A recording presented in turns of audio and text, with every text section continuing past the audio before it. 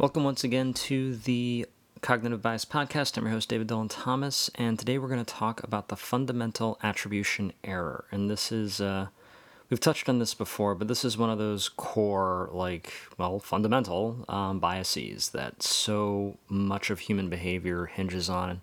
It's on the level of, the confirmation bias or the framing effect. It's huge, it's destructive, it's really hard to untangle.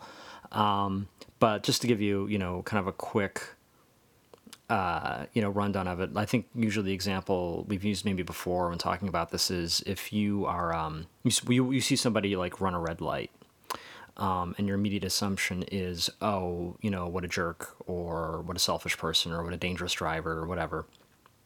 You're assuming that the reason they did the thing is because of something about them personally, right? What you don't assume, what you don't think immediately is, maybe they're rushing to the hospital, or maybe they're late for work, or some other sort of, circumstantial, right, situation where you'd do the same thing if you were in their shoes.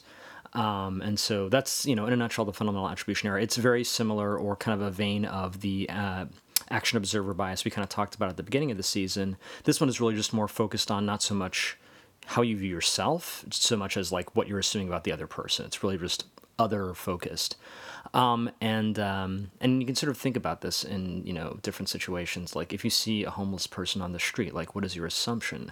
Is it their fault, right? Do you kind of implicitly assume there's something about their character, their moral character, that has landed them in this situation, right? Or if you know that someone's a drug addict, right? Do you assume that there's some moral weakness, right, that has led them to this, and nothing circumstantial, right? Whether it's, systemic, poverty and inequality, or even just mental illness, that something beyond their control has led to this, or no, they have chosen in one form or another to become an addict, to become homeless, right? That, do you believe that poverty is a choice, right? That is sort of one of those fundamental questions. And the fundamental attribution error nudges us in the direction of, if they really tried, they wouldn't be poor. If they really had moral discipline, they wouldn't be an addict, right? That's kind of the whisper in the ear that the fundamental attribution error is. And it prevents us from thinking about the systemic things that might lead to this. So, fundamentally, it's just when it comes to others, we emphasize the internal over the external. And Christina Bicchieri in Scripts and Schemas, which is a Coursera Social Norms, Social Change 2 course, described this. The quote here is, "The tendency to believe that what people do reflects who they are." And I think that's a really great kind of summation of just our attitudes in life, right? That's kind of a fundamental attitude we walk into a lot of situations with, is if we are going to try to understand people, we look at what they do and we say, okay, well, clearly that is this kind of person, right? And, that can be difficult and can be very misleading. And we'll get a little more into that later. But, and I don't know, I personally, I'm recording this on the day that, the day after the Kavanaugh hearings where, there's, post-testimony around the accusations against him, and it's looking like he may be confirmed, or at the very least that this, literally I was just watching that they're going to maybe have more of an FBI investigation or not. The fundamental thing is it's one of those moments in human history where I kind of lose faith in America, in humanity, that this is even an issue, that we're still entertaining the notion, that he's going to be on the Supreme Court, right? And the reason I bring this up in the context of the fundamental attribution error, other than it literally just happened, is that moments like this, I start to basically have a fundamental attribution error about America itself. I see these things happen. I see a rapist become the president, right? I see people who have done terrible things prosper. And my thought, right, is sort of initially to say, okay, well, this is because America is a terrible person, right? There's something fundamentally about America itself it has moral failure in and of itself, right? There's no circumstances here. It's just a terrible person. How do you know? Look at all the terrible things it's done. And that's a very easy, thing for me to say. And this is coming from someone who loves America, is very patriotic, right? And it's what I struggle with because, if you fall too far down that hole, you don't vote, right? You don't actually try to make things better. But that's like my personal struggle with the fundamental attribution error isn't so much looking at homeless people or drug addicts and trying to judge them. It's looking at America itself and trying to judge America itself and just pretend it's a human that is just a terrible person. And it's really easy to come to that conclusion if you look at a set of behaviors, right? And that's, but that's exactly what the fundamental attribution error does. It doesn't look at circumstance when trying to do that calculus. So that was a bit of a rant that wasn't necessarily planning on going on, but I knew it was a possibility given the context of the day and literally what's going on in American politics and the Supreme Court right now.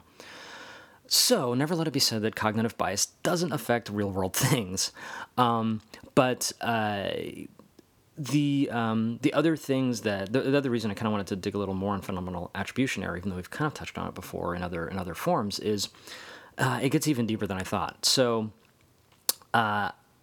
I didn't know that.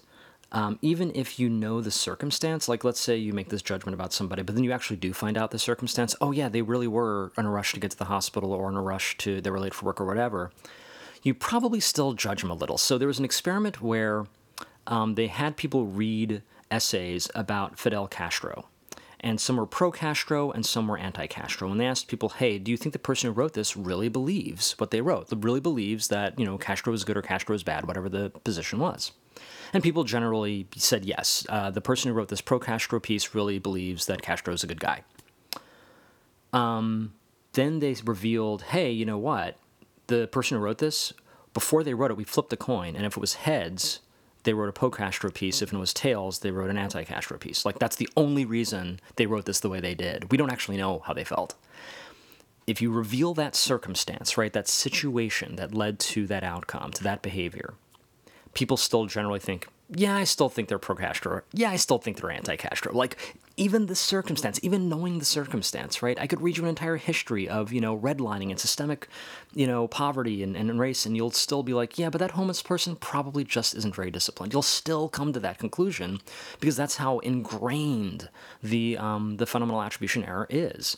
It's kind of frightening, actually.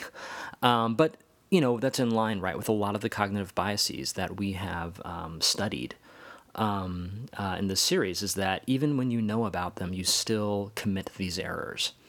And part of the reason, again, this is very raw and very real right now, is one of the kind of engines of the fundamental attribution error is this thing called the just world hypothesis. And we'll probably have a separate episode about this, but in a nutshell, the just world hypothesis is this idea that, whatever happens, whatever news you hear, you're going to, assume that, well, we live in a just world. So whatever mental gymnastics I have to do to believe that everything is still all right, I'm going to believe. And as you might imagine, this leads to some terrible victim-blaming outcomes when you have things like someone is accused of sexual assault and they're about to become the next Supreme Court justice. Well, I'm going to assume something bad about the person making the accusation because it's easier for me to assume, no, only the right people get nominated and become Supreme Court justices. That's an easier pill for me to swallow than, oh, terrible people prosper, right? And horrible things happen to people who don't deserve it. So the narrative we form in our heads a lot of times is, let me do whatever mental gymnastics I have to believe that this person, this victim, deserved what happened, so they are no longer actually a victim. And part of the reason we do that is because it gives us more of a sense of control, right? If we can say this terrible thing happened because the person it happened to was either stupid or evil in some way, well, I know I'm not evil, I know I'm not stupid, so I know it'll never happen to me, right? It gives you a sense of control around your outcomes. And going back to illusion of control, which we talked about earlier, that's false, right? That's demonstrably false. You don't have control over everything, but our minds really, really, really, really need that sense. And so we have these kind of terrible outcomes in terms of what we can believe about people that really terrible things happen to. And so you see this a lot in narratives around officer-involved shootings, right? For a long time, and still today, when you hear that a black person has been shot by a white officer, a lot of the narrative immediately starts to go to, okay, well, did that black person have a criminal record? That's one of the first questions that gets asked, right? It's not, well, did the officer have a record of police brutality? No, that's not the question. What's the question is, the assumption we're going to try to confirm first is the black person deserved to get shot. And you'll see that happen again and again. Just as a side note, a great book about this, The Hate U Give, which is about to become a movie, which apparently is getting great reviews, which, yay. But I read recently, fantastic book, but it's about an officer-involved shooting, and they sort of explore that idea, that narrative. That's one of the key threads in the book, actually, is this notion of they immediately kind of jump to, okay, was the person who got shot wrong in some way? Did they deserve it, right? And if we can say that they deserved it, okay, we can put that to bed and not worry about, criminal justice as a system having problems, or racism being inherent in the system as a problem. We can sort of say, oh, no, everything's fine. Just world hypothesis was true. We can go to bed at night. And the whole thing seems kind of set up to preserve this notion that we ourselves are awesome and better than everyone else and have more control than everyone else. And, which again is demonstrably false, but it makes it really easy to get through the day, right? to sort of think of yourself as safe, right? I think that's sort of the thing. I don't know that it's even necessarily about this sort of ego-driven kind of greed so much as just people at the end of the day just want to feel safe. They want certainty. That's another theme we've seen with all these cognitive biases, is that they're all geared toward giving the mind certainty with as little effort as possible. Like, what's the least amount of effort I can put into feeling certain about something? And if it's, I have to believe that this person I've never met before is somehow evil, and that the person who did the evil thing to them is good, because that's just an easier narrative that makes me feel safer, because that means that the unjust are punished, and the just are rewarded. Great. Let's do that. Let's do everything we can to make that work, because the alternative is more effortful and leads to more uncertainty in life. And we just, at all costs, want to avoid uncertainty. And sometimes that cost is other human beings. That's one piece, is the certainty piece. And the other piece is, honestly, the effort piece. One of the other things people point to around that engine behind the fundamental attribution error is understanding circumstance as well as behavior is a lot of effort. Like, can I just understand the behavior, right? So if you see someone do something, like, okay, I've taken in the information of what they've done, let me just, as quickly as possible, tie that to something about them. If you ask me to then think about the circumstance, that's a lot of work. So that's part of the reason, even when you introduce the actual circumstance, it was a coin flip or whatever it was, the mind still would rather just go back to the simple explanation of, look, they're just evil. Can't we just call them evil and move on? Okay, thanks, right? Can't we just call them lazy and move on? So just as depressing as it sounds, sheer laziness, or not even laziness, just it's so much effort to do that extra work of understanding the circumstance that our minds are sometimes just to give up and say, you know what? Let's just assume that they're lazy. And this, not surprisingly, means that you see a difference in individualistic cultures. And this has been a theme this season, right? Like, individualistic Western cultures, where we really talk more and focus more on the individual and their agency, tend to fall for this more. Collectivist cultures, where it's really more about, hey, what can you do for the society, and what is your role in the society? And you think about circumstance, you think about context all the time. You're trained from birth to do that. You see less of the fundamental attribution error because it's actually less effort. If you're trained in how to look at the context first and then look at the individual, it's less effort to do it. And again, it goes back to, well, the mind's going to pick what's going to take the least effort. So you're going to be less prone to the fundamental attribution error if it's actually easier to think about the context. So there's that. But the reason, one of the many reasons I think it's really important to think about this error, and why I spend so much time on it, and this is an especially long episode, is that realistically, like, it's the fundamental attribution error, as in mistake, as in you're getting it wrong.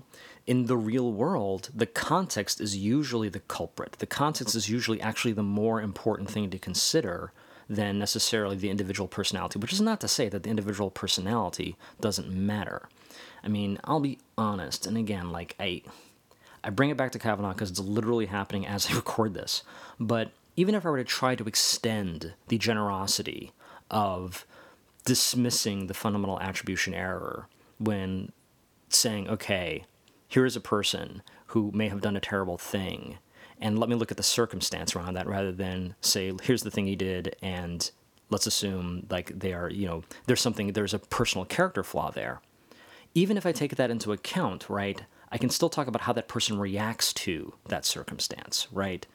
And when I think about this, I keep coming back to these two possibilities. One, Kavanaugh is unjustly accused, And if that's the case, the way he's reacting to being unjustly accused is as a petulant child.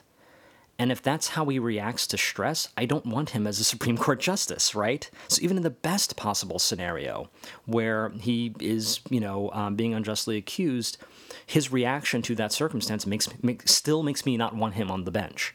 And then, of course, there's the alternative where he is, in fact, justly accused and he really did do it. All the more reason, obviously, to not want him on the bench. So either way, even if I try to look at this through a framing that tries to eliminate or mitigate the fundamental attribution error, I still arrive at the conclusion that I don't want him on the bench. So I don't want all of this to sort of be an excuse for bad behavior, so much as a contextualizing for, even if you try to look at something through the lens of a reaction to a circumstance, and then do you still feel, hey, there's some kind of moral failing going on here, there's something just wrong with this situation. I'm just saying that's, if it passes, if it fails both tests, either I'm jumping to a conclusion, about their personality without thinking of the context, or even when I look at the context, I'm still finding them lacking, okay, that should be a pretty clear signal something's amiss. And again, I apologize for the rant, but I'm literally recording this as these events are unfolding in real time. It's kind of crazy.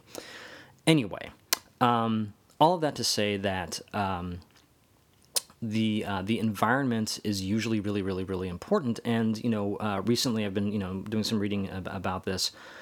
So there is an experiment, a very famous experiment, where you put a rat in a cage and you give them the option of drinking just normal water or drinking water that has cocaine in it. And, it's a pretty predictable outcome. The rat will drink the water that has the cocaine and just keep drinking it and die, right? Like it'll value the rush that it's getting from the cocaine over just basic bottle, eating and sleeping and doing all the things you need to stay alive, right? And it's sort of like, oh, that case closed. Addiction is this thing that completely takes over your body and, makes you ignore all else. Somebody kind of did a meta experiment and said, tell me more about that rat. Well, it was in a cage, you say, and there were no other rats around? I don't know. In those circumstances, in those circumstances, I'd probably, cocaine drink myself to death too. So what would happen if I gave the rat kind of a rat paradise, right? And I put it in with other rats and the environment wasn't a cage, but a, terrarium situation that had all of the things a rat loves, right? And it was super happy rat fun place. But I will still give it all the cocaine water it can drink and all the normal water it can drink. Well, they did this and, not surprisingly, or surprisingly, depending on your politics, the rat didn't drink the cocaine water anymore because it was happy, right? Or at least that's the presumption, right? It didn't drink the cocaine water, I'm going to assume, because it was fulfilled all the other things in its life by its environment, right? And there's kind of a correlation here to, they were looking at, during Vietnam, there was a huge heroin addiction problem. American soldiers addicted to heroin. And when they came back, everyone assumed, okay, well, now we're going to have this, population of heroin addicts to deal with. And yet when they came back, they adjusted and stopped taking heroin. And everyone was like, what's going on? And until they realized, oh, right, they're not in a, shitty hellhole of a situation anymore. They're actually in, by comparison anyway, a much better place. And the need, right, for driving that addiction, right, kind of went away. And a lot of this is coming from, I'm going to link to in the show notes, a book about addiction that I am blanking on the name of now, but I promise I'll put it in the show notes. But basically, sort of talking about these two competing theories of addiction, which are kind of wrong. One is more the fundamental attribution error of, people are addicted to drugs because they have, low moral standing. They have low moral fiber. They have no grit. They have no integrity. When things get tough, they just buckle and take drugs, right?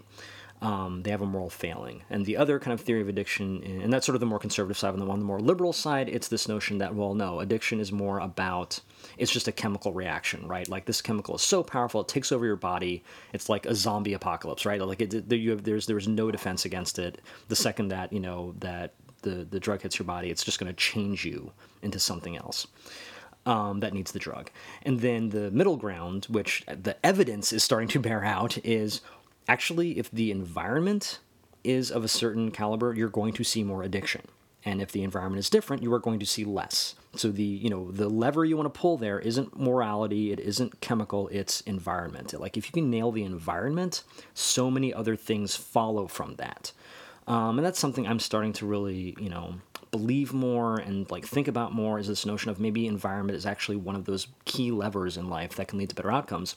And the reason it's important to think about this is because of how, at least in America, how we do policy, right? A lot of our policy, how we do policy has to focuses on the individual and punishing or rewarding them for their moral failings or their moral virtues, right? It's a very puritanical approach to policy, to lawmaking, right? And I get it.